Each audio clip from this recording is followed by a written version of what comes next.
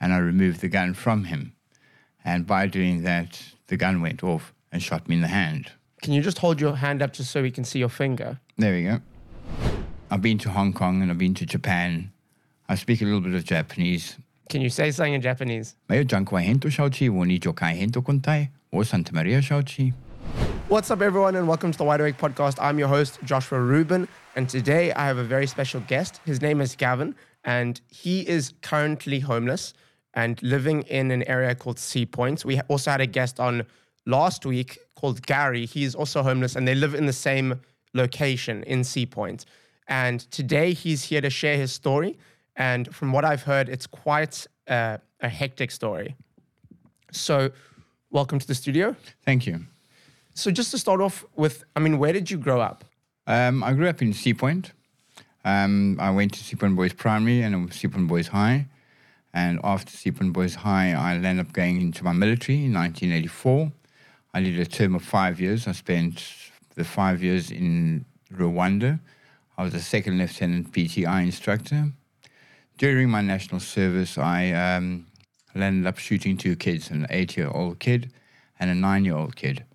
The swapper terrorists came through this village and shot the village up. And I came across these two kids, my platoon and myself came across this platoon. And I saw these two kids laying there with their stomachs gutted. And out of humane acts, I withdrew my 9mm and I shot both the kids. And I got the Corporal Natson to bury the kids, and once the kids were buried, I told my platoon to march out and leave the rest behind. Later that month, I was returning back to the base, and the commandant of that base at that given time called me into his office and wanted to actually derank me on the parade ground and give me a court-martial. Well, that I was not prepared to go through. And I ended up burning the South African flag, the old orange, white, and blue. And by doing that, I got locked up for treason. And I was sentenced in the High Court in Pretoria to a term of 10 years, which 4 years was supposed to have served in Voortrekker Hoogte DB, and the 6 years was supposed to have been served in the civilian prisons. I did my 4 years in the DB detention, and my 6 years I went into prison, and I came out after 5.5 years. I spent time in Robben Island and Pretoria Central and Maximum Paulsmoor before I was released. I want to go back a little bit to, you said you worked in the military and you went to Rwanda. Can you tell us how you ended up going there? My dad was in the French Foreign Legions. He spent a term of 5 years, and then he came back to South Africa. When he came to South Africa, he joined up a group of mercenaries called the Wild Geese with Mike Hoare and Ian Newell. And my dad taught me how to fight and how to shoot and martial arts. I'm quite high up in martial arts. I do Tai Chi. And my dad thought it was the best thing for me to do was go and to join the military. And I did that. And I had a great time doing the military. What my father taught me was one of the better things in life than whatever I've learned by anybody else. And at the time, why did they send you to Rwanda? We were in 32 Battalion. We were sent anywhere to go and sort out hostile areas.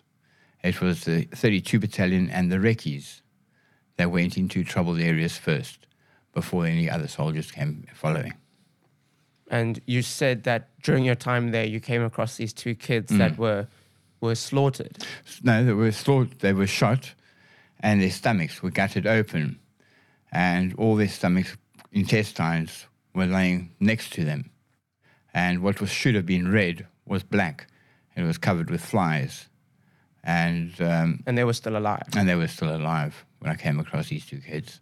And you ended up shooting the two kids. Shooting them because they were suffering. Definitely. I would have no regrets if it was your kid and my kid that was lying there, and do the same thing today. But you can't do that in the military, I'm assuming. No, you can't. My commandant, the commandant of the platoon of their camp, said to me I had no medical experience to take it upon myself to eliminate these 2 kids. But then I said to the commandant as well, I said to him, you know what, you weren't there, I was, and should have been your kid or my kid, I would have do the same thing again today. And something like that, I mean, just seeing something like that, I'm sure that really impacted. It affects your life completely. Yeah. You know, How has it affected your life? To value a life, to value a person's life more, and especially a child. There's no reason for a child to go through that kind of pain or that kind of trauma. And unfortunately, a bullet doesn't have a name, or a knife doesn't have a name. So a person who goes and randomly kills people, they concentrate mostly on the weak and not on the strong. And I just felt very sorry for these 2 kids, and I thought this was the best thing I could do for them. There was no ways that we would have been able to put their stomachs back into their bodies. It would never work. And just going back to your childhood, so who did you grow up with? Who raised you? I grew up with my father. My father brought me up from the age of 5, 6 years old. My mother and my father got divorced when I was like very young, younger than 5. And I never really got to know my mother. And I never really actually cared much about her still today. Wherever she is today, I just wish her best of luck. But I really have no love there. But my father, he was a good man, and he was a hard man, but he was a very fair man. He didn't like to hear about problems, and he always wanted solutions to a problem. So my little problem that I have, I'm seeking a solution to it. So my problem is not anybody else's problem. Everybody has a bloody sad story to tell. But at the end of the day, you still go to bed alone and you still wake up alone with the same problem. I'm just looking for a solution to this problem at the moment. And did you finish kind of grade 12, up to grade 12 I in did, school? yeah. And then you said you went to study at Rhodes University after the military. After my military, yes. Can you tell me what you studied? I studied journalism. I did photojournalism. I didn't get my degree. I spent 3 years. I failed to do the 4th year. But I did work in the independent newspapers. I wrote for the Sunday Independent, Daily Dispatch, the Herald, and even Washington Post I wrote for. And earlier on when we were talking, you mentioned that at one point you became very suicidal. Yes, and that was about 5 years ago when I left my fiancée and my daughter behind and ended up living in Philippi. And I couldn't live without them. I went and turned to alcohol and became a little bit of a drunk.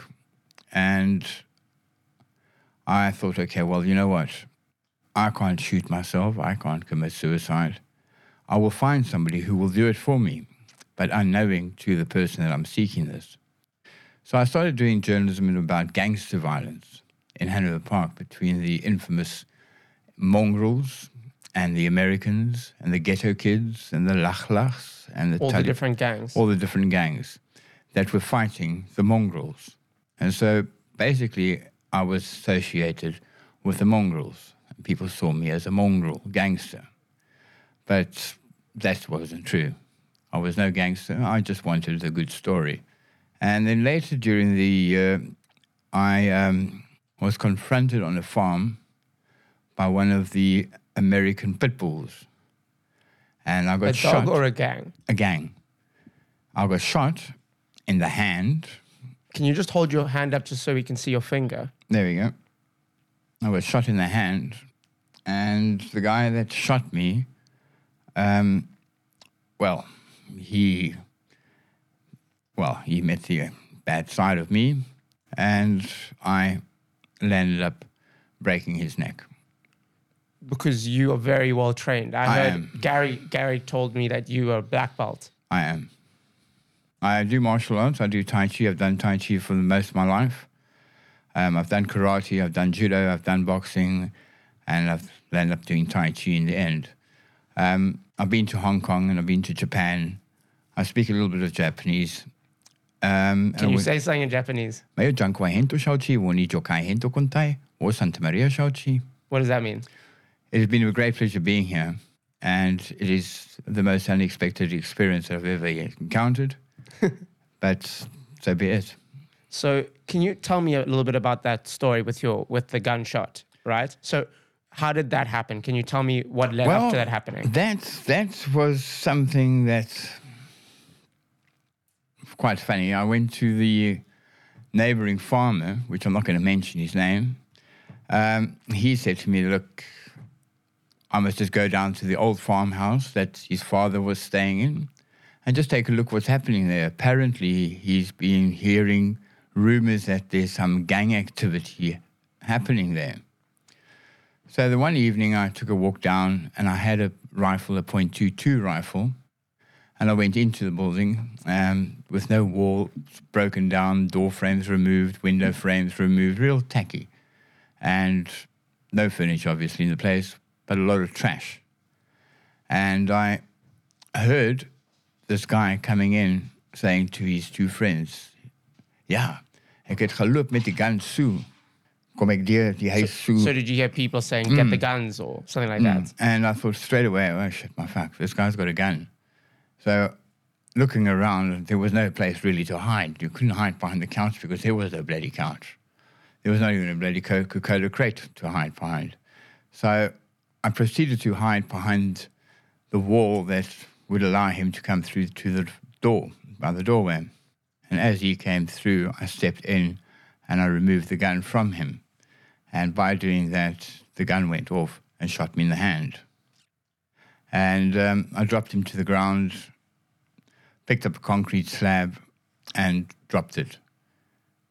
If I wasn't shot in the hand, I would have got over him with a concrete slab. So I don't believe anybody has the right to shoot anybody. And a person who shoots somebody has no right to live because he intended to kill you. And he's going to come and kill you again.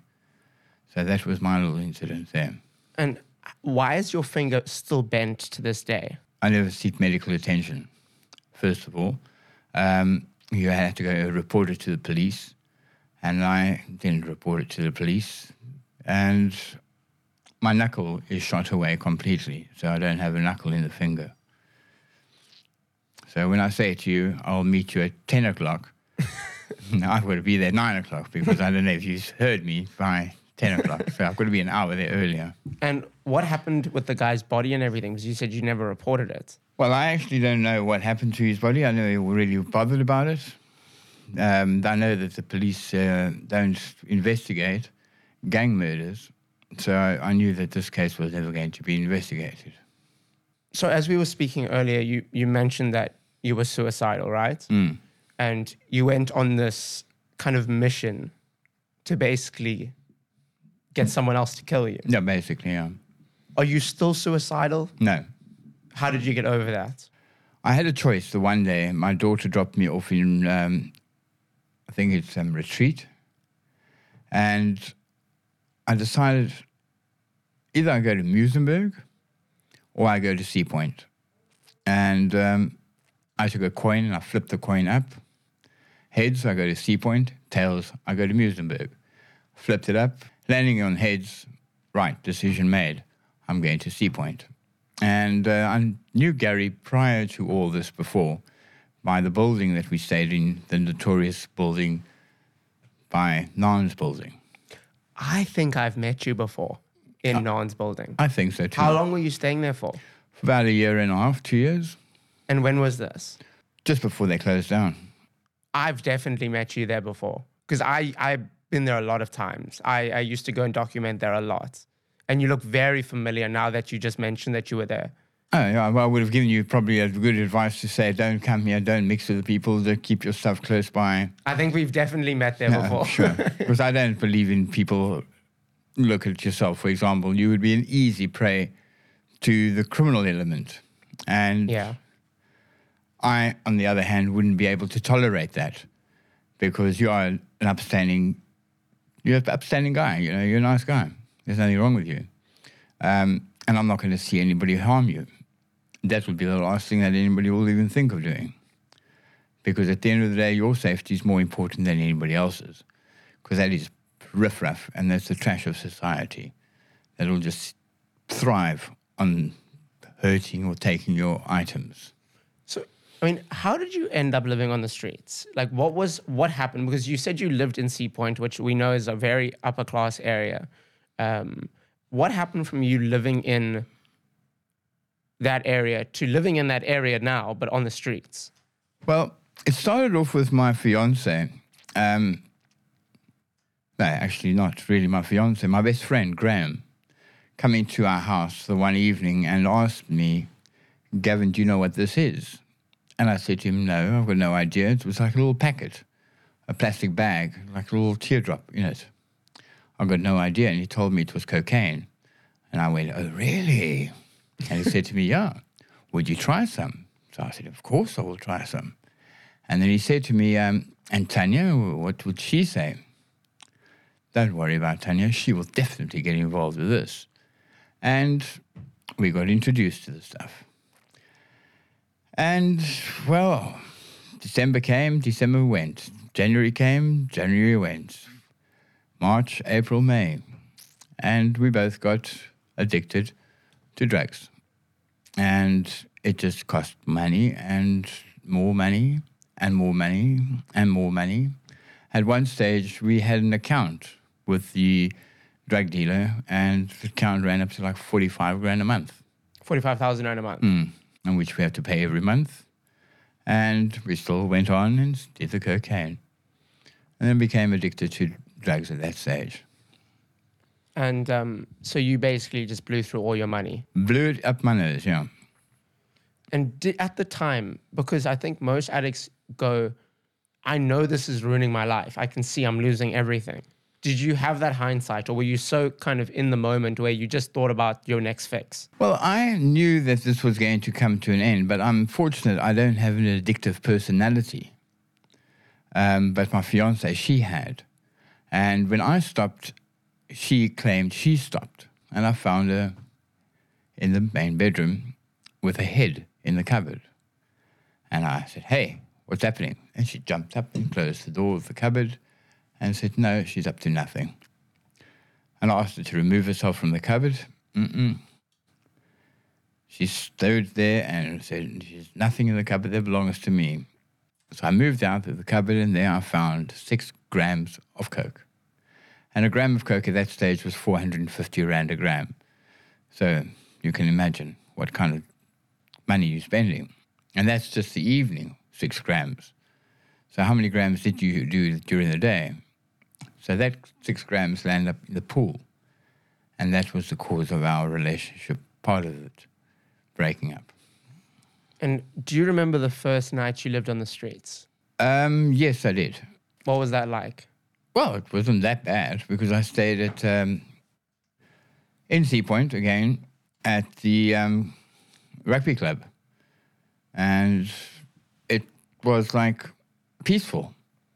I never had any problems with anybody. I've never really had any problems with anybody on the streets while I've been there. I'm like I've said before, I can handle myself quite well. And yes, I can.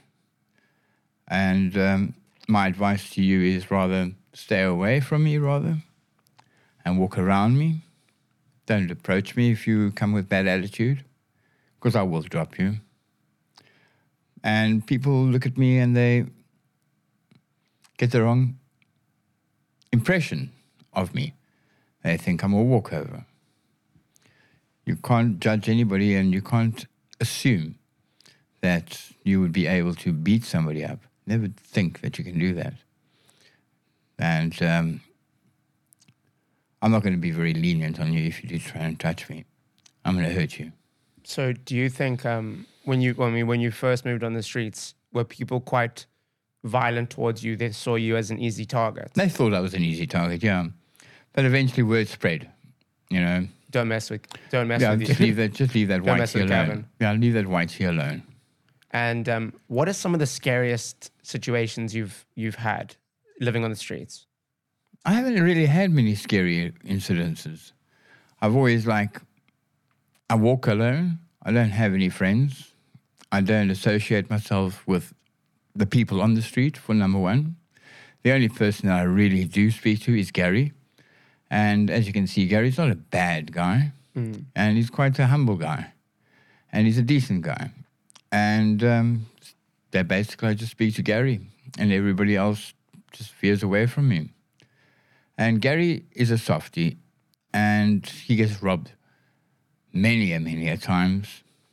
And when that happens, he would shout for me, and I'd get up and go and assist him and help him. I don't find it funny or in any way when people rob people or hurt people that are weaker than themselves. So yeah, basically I try and help the people who actually need help. If you're weak and I see this is happening to you, well, I'm coming to help you. So you try to protect those around you. The weak people. If you could describe being homeless in 3 words, what would those 3 words be? Cold, sad, and lonely. And what emotions do you feel when you think of your time living on the streets? I don't think about that. I try and avoid it. I don't think about that. I think of better things. I think of how fortunate I am to be able to wake up tomorrow morning and not worry about the problem that I've got and just go down to the beach and clean the beach. By me cleaning the beach, it's a form of me cleaning myself. And it's just, it's like the ocean. You know, when you go for a swim in the ocean, how do you feel when you walk out the water? It's the best feeling refreshed, don't you? Well, I clean the beach every day. I pick up all the paper and I pick up all the shit that's lying around. And then once I've done that for the day, I would ask one of the owners of the sheds if I may borrow their surf ski. And they would say, go ahead, take my surf ski, and I'll take the surf ski and I'll go for a paddle. So you spend a lot of time in the ocean? I spend a lot of time in the ocean. And last year I dived amongst 150 humpback whales that were in a feeding frenzy. Because we know that there's massive migrations of dolphins and whales and massive pods coming through. The ocean is the most beautiful and most refreshing and the most spiritual building thing that there is. You can't be miserable like now with me coming here this morning. You found me drenching basically with water. I just came out of the water that time. Are you currently still using substances? You're still using drugs? I'm not going to sit here and lie to you. I'd say to you, definitely yes. And do you see a way of you getting yourself clean? Yes, I do. Through the ocean. I'm using less and less and less of this as every day goes by. Some days go by, some weeks go by before I actually go and use the substance again. But alcohol is the problem that I have. I drink quite a bit.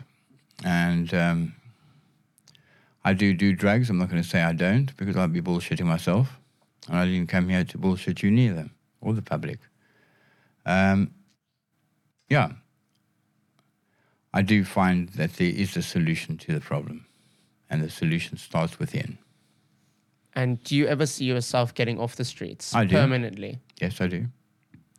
I need to just focus myself on getting like maybe 3 kayaks and a combi, a microbus or something like that, where I can start my own tour guides and have my own accommodation in a combi if necessary. And doesn't necessarily mean that I have to stay in Cape Town. I can go from coast to coast to coast to coast all the way up. And just rent them out and make a living through that. Yeah, that's it. 2 doubles I need and 1 single. 1 single's for me and the 2 doubles are for the clients. Amazing. Yeah, I think it's great fun out there in the ocean. Well, thank you so much for coming and sharing your story. I really appreciate it. No, thank you. And I just say to everybody, thank you for everything and all the donations that you guys have given me. It is going for a good cause. I don't just think of myself. I think of other people as well. I can see that. Thank you. Well, thank you everyone for watching. I hope you enjoyed this episode of the Wide Awake podcast, and I'll see you all very soon. Cheers.